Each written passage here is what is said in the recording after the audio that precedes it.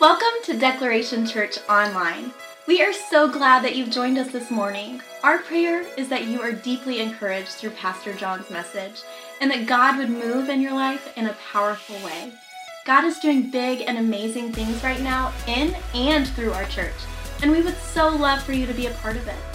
Before we join the service in progress, I want to share a few quick things with you.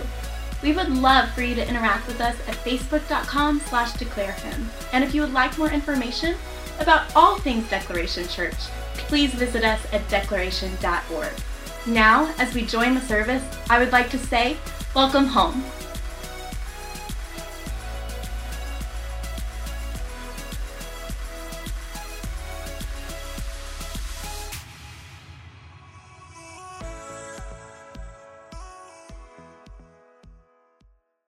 How's everybody doing? You doing all right today?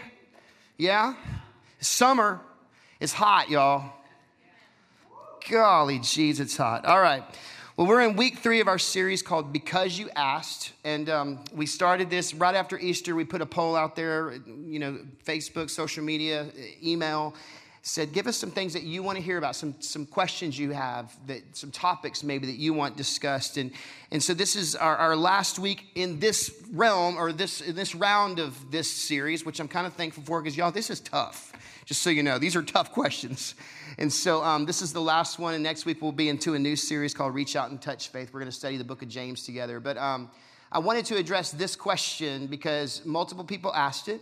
It's a tough question. It's a relevant question. I think it's a question that probably just about everyone at some point in their life has, or they ask. And that question is this: why do bad things happen to good people? Maybe you would even say, if God is so good, then why is life so hard? And that's actually somewhat of the way someone framed the question. Now listen, as Christians, if we are given this eternal life and an abundant life, we're going to talk a little bit about it, but if we are given this eternal life and this abundant life in Christ, and if God is good, then why is life difficult? Why do bad things happen, especially to good people, especially to God's people? Why do we sometimes face horrific tragedy? Why do we experience such difficulty? For example, let me just give you a few examples of this past week in the life of our church. One of our families, they're here this morning. One of our families lost their mother this week, and that's really tough stuff. Now, she had been sick for a while. She had been in care for a while, but when these things happen, it just kind of takes the rug out from under you. It takes your breath away for a minute, and that's tough stuff. Loss is always difficult. Here's another one from this past week. One of my childhood friends, I used to play G.I. Joe with this dude all the time. I will say firecrackers were sometimes involved. We had a blast. He's my age. He married the girl of his dreams, planted a church about a year ago in Huntsville, Texas, and this last week, she went to be with Jesus due to cancer. 43 years old. Another one from this past week, and this is probably one of the hardest things that I think that I've kind of stepped into with people, even in pastoring, in the 3.5 years of Declaration. But one of our students, college students, lost his girlfriend tragically one morning this week to a horrible car accident. And what makes that especially difficult is the day that she passed away was the day they had already had it planned that he was going to have dinner with her parents and ask permission to marry her. And so they had already made a lot of plans, and they were well on their way and heading towards that. And this is what happens. See, sometimes we can have some really horrible moments in life. We can experience dark nights of the soul. We can walk through the valley of the shadow of death that we see in Psalm 23. And with this in mind, I just want to declare some truth over us. Now, some of this may seem so foundational, so elementary, but yet so important. So important for us to have, to lean into, to understand just the simple truth of gospel, especially in moments when it feels like we've just literally felt the most horrific moment of loss possible. And so one of the things that I really want to speak over you, this promise, is that we have the promise of eternal life. We see it in John 3:16. For God so loved the world, that he gave his one and only Son as a gift so that everyone who believes in him will not perish but can have eternal life. Through our submission, through our surrender to Jesus Christ, through our belief and faith in him, we can be assured that we will have eternal life. Our destination is secure. If we were to leave this earth this moment, we would spend forever with God in eternity. That's a promise. 1 John 5:13 says this. I love the way the NASB reads. It says, "These things I have written to you who believe in the name of the Son of God, so that you may know that you have eternal life." You can be assured of this. You can be assured of this. Take it to the bank.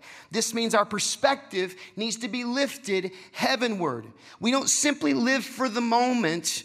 We don't simply just live with this moment alone in mind. We live for eternity. So we need to start thinking eternally. We need to start thinking with forever in mind.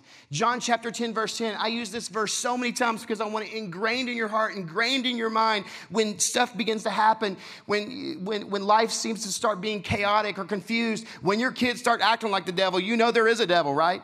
But listen, let me tell you.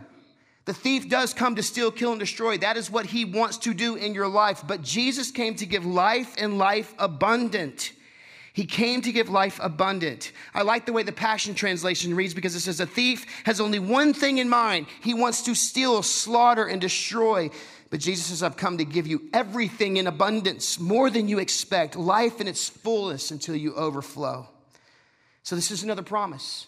Not just eternal life, but abundant life. We have this promise of eternal, forever, and fullness of life in Christ Jesus. But even still, can I tell you this? Listen, we live in a broken world that is full of suffering. And there will be moments that we experience brokenness and suffering firsthand. It seems to be a dichotomy. Life abundant, yet a life not absent of suffering. Life abundant, yet a life not absent of sickness. Life abundant, yet a life not absent of sorrow. So what do we do with tragedy? What do we do when faced with a diagnosis that we didn't see coming? What do we do when we have to deal with loss? What do we do with cancer? What do we do with hunger and poverty and war and slavery and rape and racism and abortion and violence and murder? What do we do with these things? How do we reconcile the goodness and the greatness of God against the backdrop of such horrific brokenness? This we know, all of us at some point will suffer on some level. I think everyone would say that life is not easy sometimes. And for those of us who claim to be a follower of Jesus, we've got to know this. Listen, biblical Christianity does not minimize our difficulties and our suffering, but actually it warns us of its coming. Biblical Christianity will warn you that it's on its way. You will suffer. It does not minimize it or ignore it or say that it will not happen. So yes, while we believe in Jesus and while we look to Jesus and while we trust in Jesus and while we are saved, we are also looking ahead heavenward with eternal perspective, looking forward to the return of Jesus. To, as C.S. Lewis says, I kind of mashed up some things to get this, but as he said, that Jesus will come and return to make everything sad unsad. See, while at present we struggle and we suffer, we experience sorrow, sometimes it even feels as if God is silent, leaving us to ask these questions like, God, where are you in this disease? God, can you and will you heal? Do you still heal, God? God, do you see this injustice? God, will you deliver us? God, will you fix this? God, can you fix this? God, why haven't you fixed this? You see, God, how many of you have found yourself in this situation? God, I saw you heal that person, but will you heal me? God, I saw you fix that circumstance, but can you step into mine? So the first thing we've got to understand so we can see the goodness of God, even in horrible suffering or horrible situations, is this. We've got to understand that we live in a world that's broken. We live in a world that's broken, but listen to me. We live in a world that's broken, but according to the book of Genesis, which is the first book in your Bible, God did not create this world broken.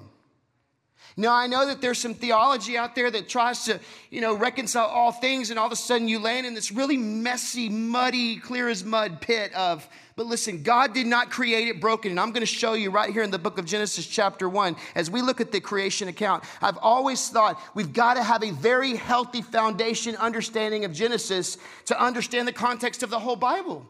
And so I want you to see it for yourself in Genesis 1. I'm going to fly through this, but in Genesis 1, starting in verse 3, we're going to see that God, every time he creates something, he declares this is good. He says, this is good. So verse 3, he creates light. And in verse 4, he says, God saw that the light was good. Night and day in verse 5 is created. The expanse or the sky is created in verses 6 through 8. In verses 9 through 10, the land and the seas are created. And God said that it was what?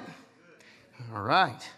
Vegetation and seed-bearing plants in verses 11 and 12. And God saw that it was what? The sun, moon, stars in verses 14 through 18. And God saw that they were what? In verses 20 through 23, living creatures in the water and sky, the fish and the birds. And God saw that it was what? Are we seeing a trend here? Livestock and other wildlife in verses 24 through 25. And God saw that it was what? Mankind in verses 26 through 30, giving man authority and dominion over all that had just been created, as well as God providing for mankind. And in all this and through all this, verse 31 says, God saw that all he had made, and it was very good indeed. It was good. So to have a healthy and a heavenward perspective when it comes to this topic at hand, we've got to understand and believe that God is good and everything he does is good and right. When I got the call telling me that my dad was not going to make it, 20-something years ago now, 20 years ago, a little over 20.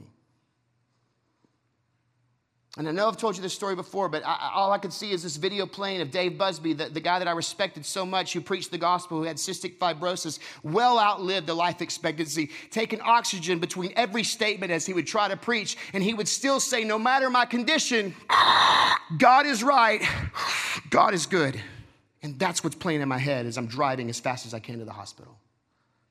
We've got to have this heavenward perspective, this eternal scope that we see through, the lens that we view life through, especially in our suffering and circumstance. And though we live in a world that's broken,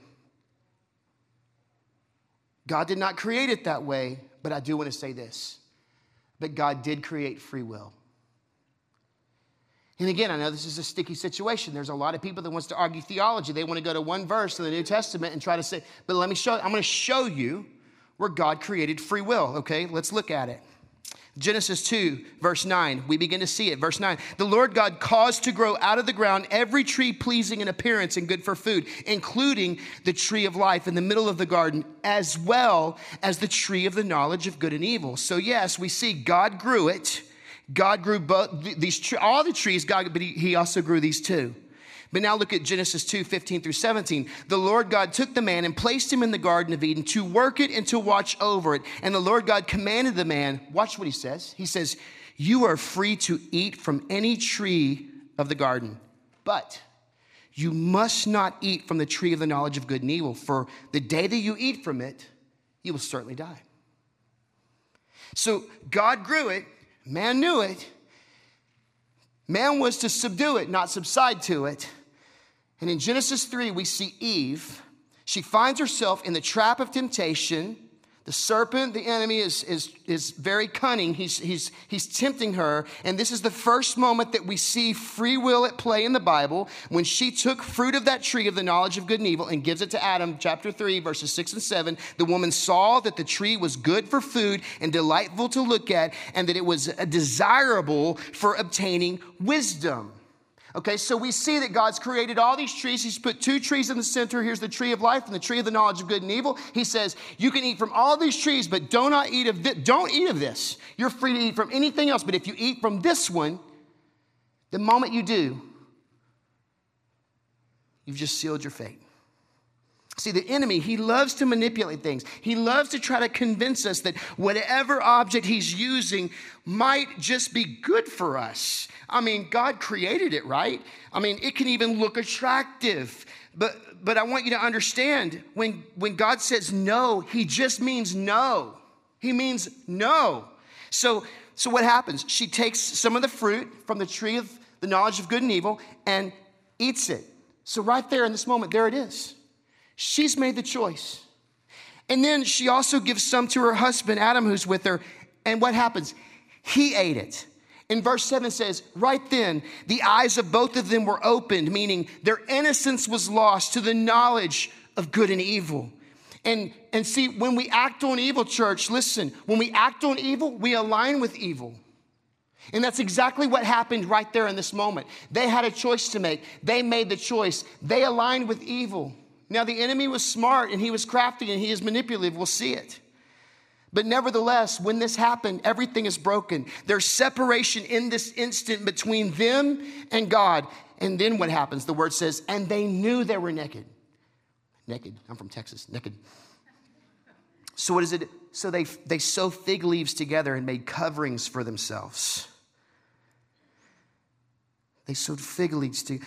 See, in this one exercise of free will that we see in this text, everything's broken in an instant because of man's rebellion. Man's eyes were open, not to wisdom, but to evil. Man's eyes were open to suffering. Man's eyes were open to sorrow and separation and disease and to death. This ushered in the consequence of sin that we see in Genesis 3:8 and on. So also, understand verse 7, they sew fig leaves together and they make coverings for themselves. Shame enters the canvas because of rebellion against what God told them to do. You have all this freedom, but don't eat of that. They eat of that and instantly shame enters into the mix and they cover themselves. Tragically, my mother-in-law used to say, what one generation tolerates, the next generation will accept. And I just add to it, and the next one celebrates. See, now we feel a level of shame, but it's far more below the surface. Now, rebellion leads to, we don't cover ourselves, we take pictures of ourselves and post it. That's the tragedy of this current younger generation. So here we can clearly see that alignment and obedience to God brings the fruit of abundant life, but rebellion brings brokenness and shame. And in Scripture, according to 1 Samuel, rebellion is actually aligned with witchcraft. Look at it with me. 1 Samuel 15:23. It says, rebellion is as sinful as witchcraft and stubbornness as bad as worshiping idols. Man, I got to pause and say, be cautious. If you've got that little streak of rebellion that you like to talk about with people, yeah, I got a little streak. Be cautious, because what you're saying is, I got a little streak of witchcraft going through me. Be really careful about what you're aligning yourself with. And that hard-hearted, stubborn, stiff-necked approach that we see in Scripture, man, if you struggle with that, be cautious, because 1 Samuel says it's as bad as worshiping idols. Our rebellion is really alignment with the enemy. And when we align our lives with the lives of the enemy, this denies us the abundance.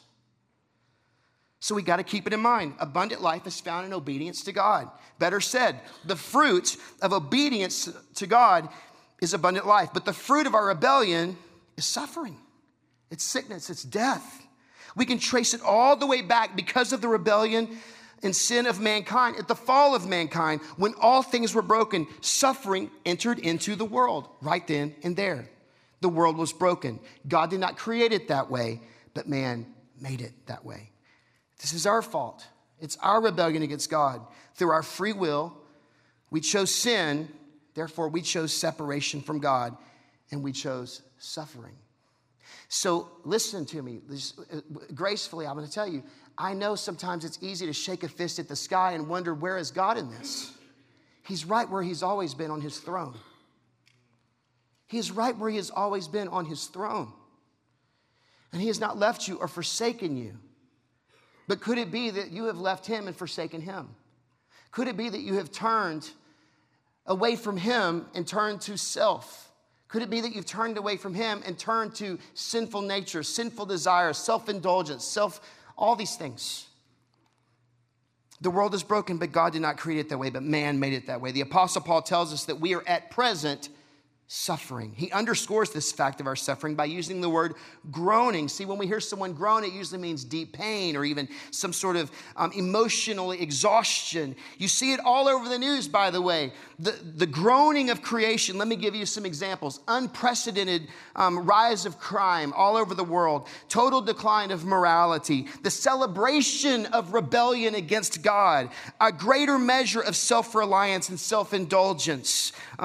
Food crisis in many areas of the world, a greater measure of disease and poverty in certain areas of the world, sexual slavery and the rise of child exploitation, border crisis, and people looking and longing for a better life. We see the signs of a creation that is groaning all around us, and these are just some of the manifestations of the groaning of creation.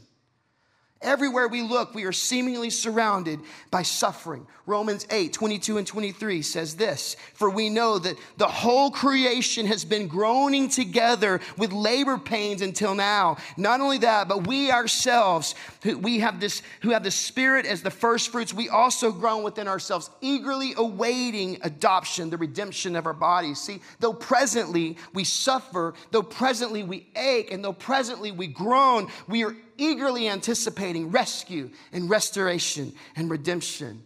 Can I tell you this? You're in good company if you read the scriptures. We're not alone when we question God, and God can handle our questioning. And though God never changes, and though God is always faithful, I want you to look at Habakkuk chapter 1, verses 2 and 3. Look at what Habakkuk says. He says, "How long, Lord?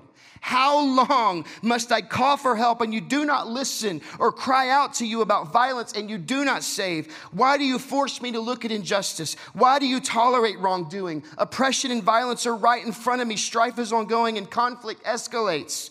Consider Job in Job chapter 5, verse 7. It says, "But humans are born for trouble as surely as sparks fly upward." And he would know of all people, Job, this man suffered great trials and great affliction. And check this out. Job was a good man, it says. Job chapter 1, verse 1. "There was a man in the country of," I think it's Uz or Uz, I don't know, go with it. Hooked on phonics did not work for me. But this man was named Job, all right? He was a man of complete integrity, the word says, who feared God and turned away from evil. So, upright, righteous Job was not exempt from trials and tribulation. He had hard circumstances. He walked through difficult situations, and he lived in a lot of suffering. God is, can I tell you this, though? Let's just think about Job. This should show everybody right here, good is never good enough. You can be good and moral, and it's not good enough. It has nothing to do with being goods, but I'll tell you this, it has everything to do with being God's. Because your perspective is completely different when you know you have the promise of eternity and abundance. But even still, by believing and belonging to God because of the fall of man and because of man exercising free will, rebellion, and sin today in this present age, because of these things, we're going to suffer. We're going to suffer. Everyone nearly that we read about in Scripture did. I mean, the Israelites, David, every disciple, Paul. I mean, all of these guys suffered. Again, Job. Did you know that the question why was asked 16 times in the book of Job? Most of this, the entire book of Job, is an attempt to wrestle with this question of why do good people suffer? This leads me to the second point I want to make to us this morning. If the first thing we need to understand is that we live in a broken world, the second thing we've got to wrap our hearts around and get in our minds is we needed a way for repair. Here's the good news in a world full of bad news. Here's the declaration of peace over debauchery and depression and disease and death. Romans chapter 5, verses 6 through 8 says, "For while we were still helpless, at the right time, Christ died for the ungodly." That means everyone in this room. Christ died for the ungodly, every one of us. "For rarely will someone die for a just person, though for a good person, perhaps somebody might even dare to die. But God proves his own love for us in that while we were still sinners, while we were still in rebellion, Christ died for us. He died for us. While in our free will, while in our free-for-all, while in our free falling of brokenness, while we were so undeserving, while we were dysfunctional and disillusioned and dishonest and depressed and diseased, while we were full on in rebellion, Christ saw through all that, loved us, and still chose to die on our behalf so that we could have eternal life and abundant life, so that we could have rescue and repair. It all leads to the same place. You pick that flavor of rebellion and sin, it all leads to the same place. It does not matter. You pick whatever label you want to choose to wear or align yourself with, it does not matter. It all leads to the same place, which is separation from God, lost innocence, and suffering. You see, we tend to try to need something to blame for all of the brokenness in society, for all the suffering that we face. I remember after 9/11, there were two camps, two distinct camps. The one camp that was rallying together and uniting together, and then the other camp that was just shaking their fists at the sky and blaming God. And we like to blame God as we groan. But truly, if you go back to Genesis, the blame belongs to us. In the garden, man stood with a choice to make: the tree of life or the tree of the knowledge of good and evil. Look at it again with me, because there's something that I really want you to see that I felt like God gave me yesterday. Genesis 2:8-9. The Lord God planted in the Garden of Eden, in the east, there was placed the man that he had formed. The Lord God caused to grow out of the ground every tree pleasing in appearance and good for food, including the tree of life in the middle of the garden, as well as the tree of the knowledge of good and evil. I'm not even going to act like the tree wasn't pretty and attractive and looked good. I'm not even going to act like the fruit didn't look good. I'm sure it did, because God is good and everything he does is good. But God said, don't do this. This is the one thing don't do. You do this and you will surely die. Don't do this. So there's Adam and there's Eve and there's our ancestors. All of us are related in some way. Don't chase that. It's creepy and weird. But they've got this choice to make. There they are. In Genesis 2:16-17, and the Lord God commanded the man, you're free to eat from any tree of the garden, but you must not eat from the tree of the knowledge of good and evil, for on the day you eat from it, you will certainly die. So choose to eat of the tree of life, and you will live in freedom. You will live in joy, bliss. But choose to eat of the tree of the knowledge of good and evil, and you will die. You will struggle. Sin will enter the camp. You will suffer. The tree of life, the fullness of peace and intimacy with God, abundance. The tree of the knowledge of good and evil, disease, hardship, death. See, there was a choice to be made: intimacy with God, or watch this, or knowledge like God. Knowledge of God. Intimacy with God, or knowledge of, and look at it. The serpent, the enemy, he tempted Eve. Look at what he said in Genesis 3:5. In fact, God knows that when you eat it, your eyes will be opened and you will be like God, knowing good and evil. Man, he's speaking right to the flesh, making it sound attractive, making it even sound good. Man, you'll be like him. You'll be more like him. You'll have the knowledge of good and evil. Surely God knows this. This is what happens. And what did man choose? Man chose knowledge. And this is what I don't want you to miss today, because I felt like God just kind of laid this on me hard yesterday. I had to go back and rewrite this whole section. Still today, can I say this? We too often choose knowledge over intimacy. We choose science over salvation. We choose the fruit of the intellect over the fruit of faith. We even choose the structure of religion, some of us, over salvation through relationship, because religion appeals to our knowledge and our activity, whereas relationship deals with our intimacy and our identity. When facing horrific tragedy or suffocating suffering, we have to keep this truth in mind. When questioning, where is God, or why is God allowing this, or why is God doing this to me, or why do bad things things happen to good people if God is so good. We have to keep eternal heavenward perspective, remembering this world is but a temporary vapor. We're only here for a minute in comparison to the timeline of forever and eternity. So in response to the question, if God is so good, why can life be so hard? Why do bad things happen to good people? Number one, we live in a broken world. It's on us. Our sins separate us from God, from peace, from abundant life. We see this from the beginning in Genesis. Number two, we needed repair. So God sends Jesus, making a way for us to be restored back to God intimately, friendship, relationship, peace, eternity, abundance. So in order to reconcile when horrible things happen or when we walk through these seasons of dark nights of suffering, we got to keep in mind, God loves the world. He loves you, first of all. It's simple but profound. He's for you. He's good, and everything he does is good. He's not sitting in the sky waiting to zap you for your badness. Listen, he's loving you in spite of your badness. Don't think he doesn't know everything you ever thought of or everything you've ever done.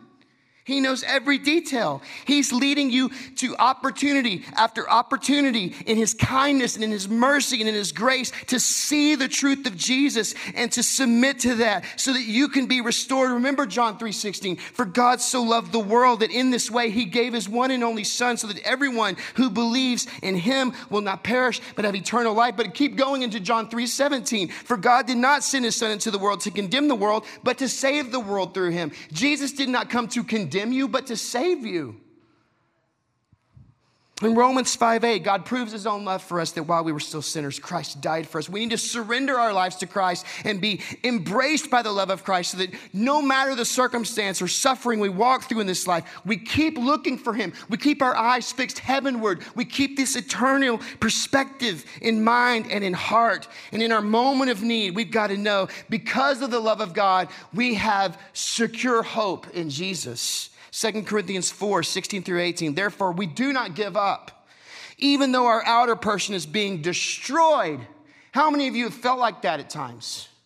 You just felt like, gosh, it's like I'm just feeling destroyed. Nothing is working out. Every time I turn around, I feel like I'm hitting another wall. Nothing is working out. It says, man, though our outer person is being destroyed, our inner person is being renewed day by day. This is the one who's keeping their eyes looking for God, even in the horrible stuff. They're looking for God, even in the suffering. For our momentary light affliction is producing for us an absolutely incomparable, eternal weight of glory. So we do not focus on what is seen, but what's unseen. For what's seen is just temporary, but what's unseen is eternal. Our focus is heavenward. It's eternity. Though we feel as if everything around us may be failing, we place our focus and we place our hope that we have in Jesus, and we never give up. In this momentary affliction, this struggle, this suffering cannot compare to the weight of glory that we will know in eternity. We have to keep eternal, heavenward perspective through our trials and tribulations and temptations, through our hard circumstances and through our seasons of suffering. Psalm 10:17 says this, Lord, you know the hopes of the hopeless. Surely you will hear the cries and comfort them. And listen to me, no matter what you're even walking through right now, God sees you. I promise God hears you. God is with you. He is for you. He is comforting you in your time of need. Look at 2 Corinthians 1:3. Blessed be the God and Father of our Lord Jesus Christ, the Father of mercies and the God of all comfort. As I've been talking with Jacob throughout these last 2 or 3 days, as he's trying to reconcile and deal with such a horrific just moment that he's in, I've just been telling him point blank, I am praying for an overwhelming, all-consuming peace and comfort to cover you. And he's responded, I feel it. I don't understand it, but I feel it. Psalm 56, 8-10. You keep track of all my sorrows. I love this passage. You have collected all my tears in your bottle. You have recorded each one in your book. This is a God who is so intimately aware of every detail of your life, every horrible situation that you've walked through, every tear that you have shed, known and unknown, every time you've laid your head on the pillow and cried yourself to sleep because you didn't know if you had the strength to get up another day and take another breath. This is the God who collects every tear. That's how much he loves you. He says, my enemies will retreat when I call to you for help. This I know, God is on my side. I praise God for what he's promised. Yes, I praise the Lord for what he has promised. See, we can have hope in Jesus, knowing that he is our comfort in times of need. We can also have, keep in mind this. We have absolute peace in Jesus. John 14:27, peace I leave with you. My peace I give to you. I do not give to you as the world gives. Don't let your heart be troubled or fearful. 2 Thessalonians 3:16, may the Lord of peace himself give you peace always in every way. The Lord be with all of you. See, God is with us no matter what. We got to look for him. We got to keep looking. Keep our eyes up. Keep our eyes lifted heavenward. Eternal perspective. Man, this is a tough moment. But in the span of eternity, I'm going to make it. God's with me. He's got a plan. He's got a plan. No matter the season we're walking through, no matter the circumstance we're in, no matter the suffering, no matter the dark night, no matter the valley of the shadow of death when it may surround us or consume us, God is with us. And lastly, we need to remember that we have something more to look forward to. We can have this assurance. Jesus is coming back again to make all things new. He's coming back to make, he's returning for us. He's not abandoning us to suffer long. John 14:1-3. Don't let your heart be troubled. Believe in God, believe also in me. In my Father's house are many rooms. If not, I would have told you. I'm going away to prepare a place for you. If I go away and prepare a place for you, I will come again and take you to myself so that where I am, you may also be. Listen, you may think God's silent and you may think God's sitting this one out, but you know what? God is actually doing something else. He's preparing for you something else. But he's also right there with you. He's grieving with you. He's mourning with you. Listen, man, listen. One of my favorite stories, Josh and Debs Walker, some super cool people. If you've ever met them, you know. If you haven't met them, hopefully you will one day. But they work with all kind of just broken people on the streets of Montrose and beyond. And one of my favorite stories they ever told was a story of a transvestite named Paris. And for whatever reason, they got into some conversations one night. And for whatever reason, Debs just said, hey, let me ask you. Paris had walked off and she said, hey, come here. Let me ask you, do puzzles mean anything to you? And I hope I'm getting this story right. But do puzzles mean anything to you? And Paris just breaks down, starts crying. So they start praying. And then Paris tells Debs, yeah, it means something because every night when the rotating door of my house kept going back and forth with different men coming in and out, I was hiding under my bed so that they wouldn't attack me. And I would try to be as quiet as I can and I would just do puzzles. And Debs would say, can I tell you something, Paris? God was with you doing puzzles. That's why he told me. Puzzles. God is with you. And he's looking at your suffering and he's not forgetting you. He's preparing a place for you. For us to live with him forever. And he's going to come and make all things new. Revelation 21:5. Then the one seated on the throne said, look, I'm making everything new. He also said, right, because these words are faithful and true. We must continue to look for God, okay, in our suffering. Keep our focus on the return of Jesus Christ. Because he's going to come and make everything sad unsad. Sam to Gandalf in The Lord of the Rings, chapter 4, book 6. The quote is, Sam asked Gandalf, is everything sad going to come untrue?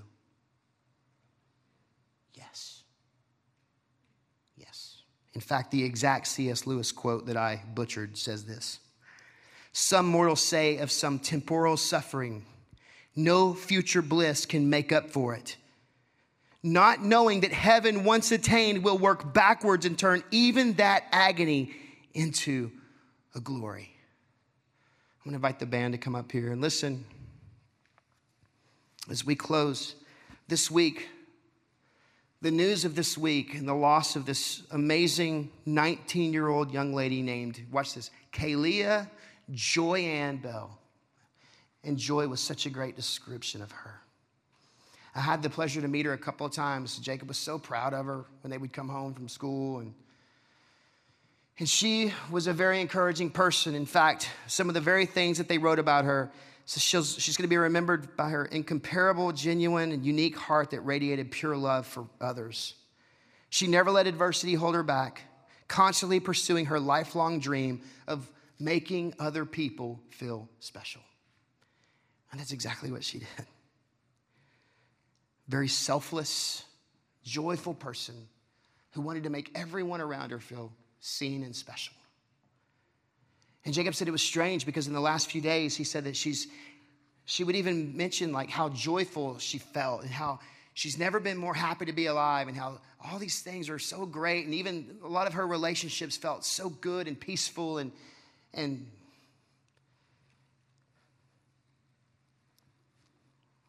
so you can imagine how difficult to get that news, especially on that day when the plans were going to end with the biggest celebration.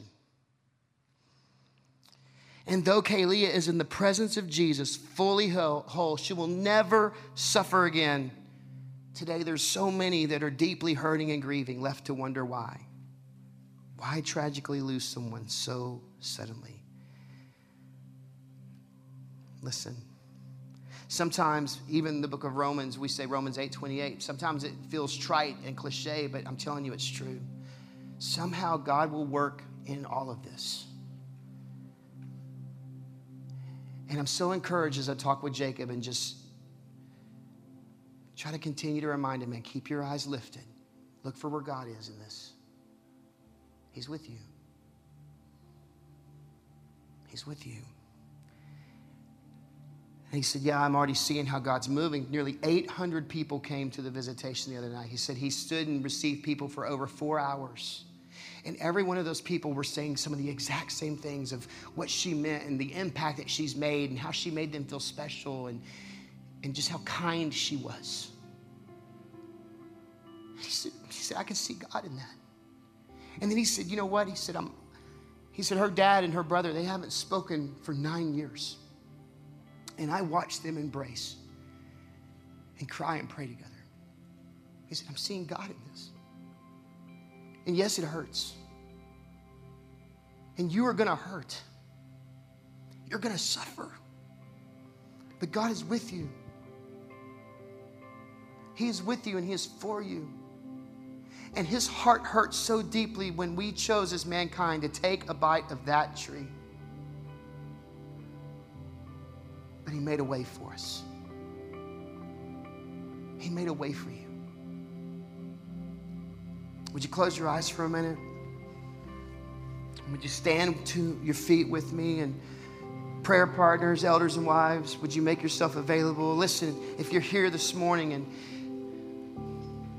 you just need someone to pray with you and to pray over you and to pray that encouragement, to pray that you can lift your eyes and have that heavenward perspective, have that eternal perspective in mind and in heart, that it would grip you.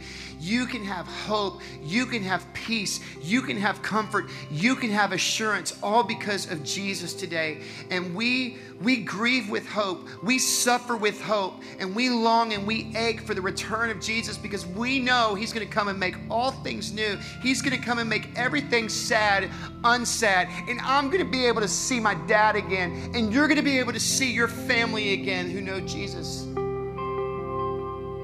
And forever we're going to be able to spend with them and with God. And so if you need prayer this morning, just encouragement, man, as we sing, would you just come and respond and allow our team to minister to you? I believe God will use them to encourage you this morning. Let's sing and let's just spend this time with the Lord. Hey, this is Pastor John. I want to thank you so much for being with us today for Declaration Church Online.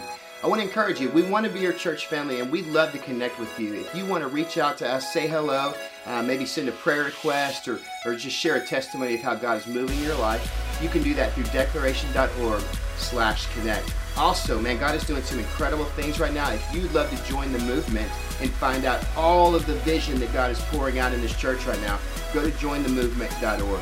You can give to Declaration to be a part of this mission through declaration.org, or you can text the word Declaration to 77296. Man, we hope to see you again, either in person at the campus or online right here. God bless.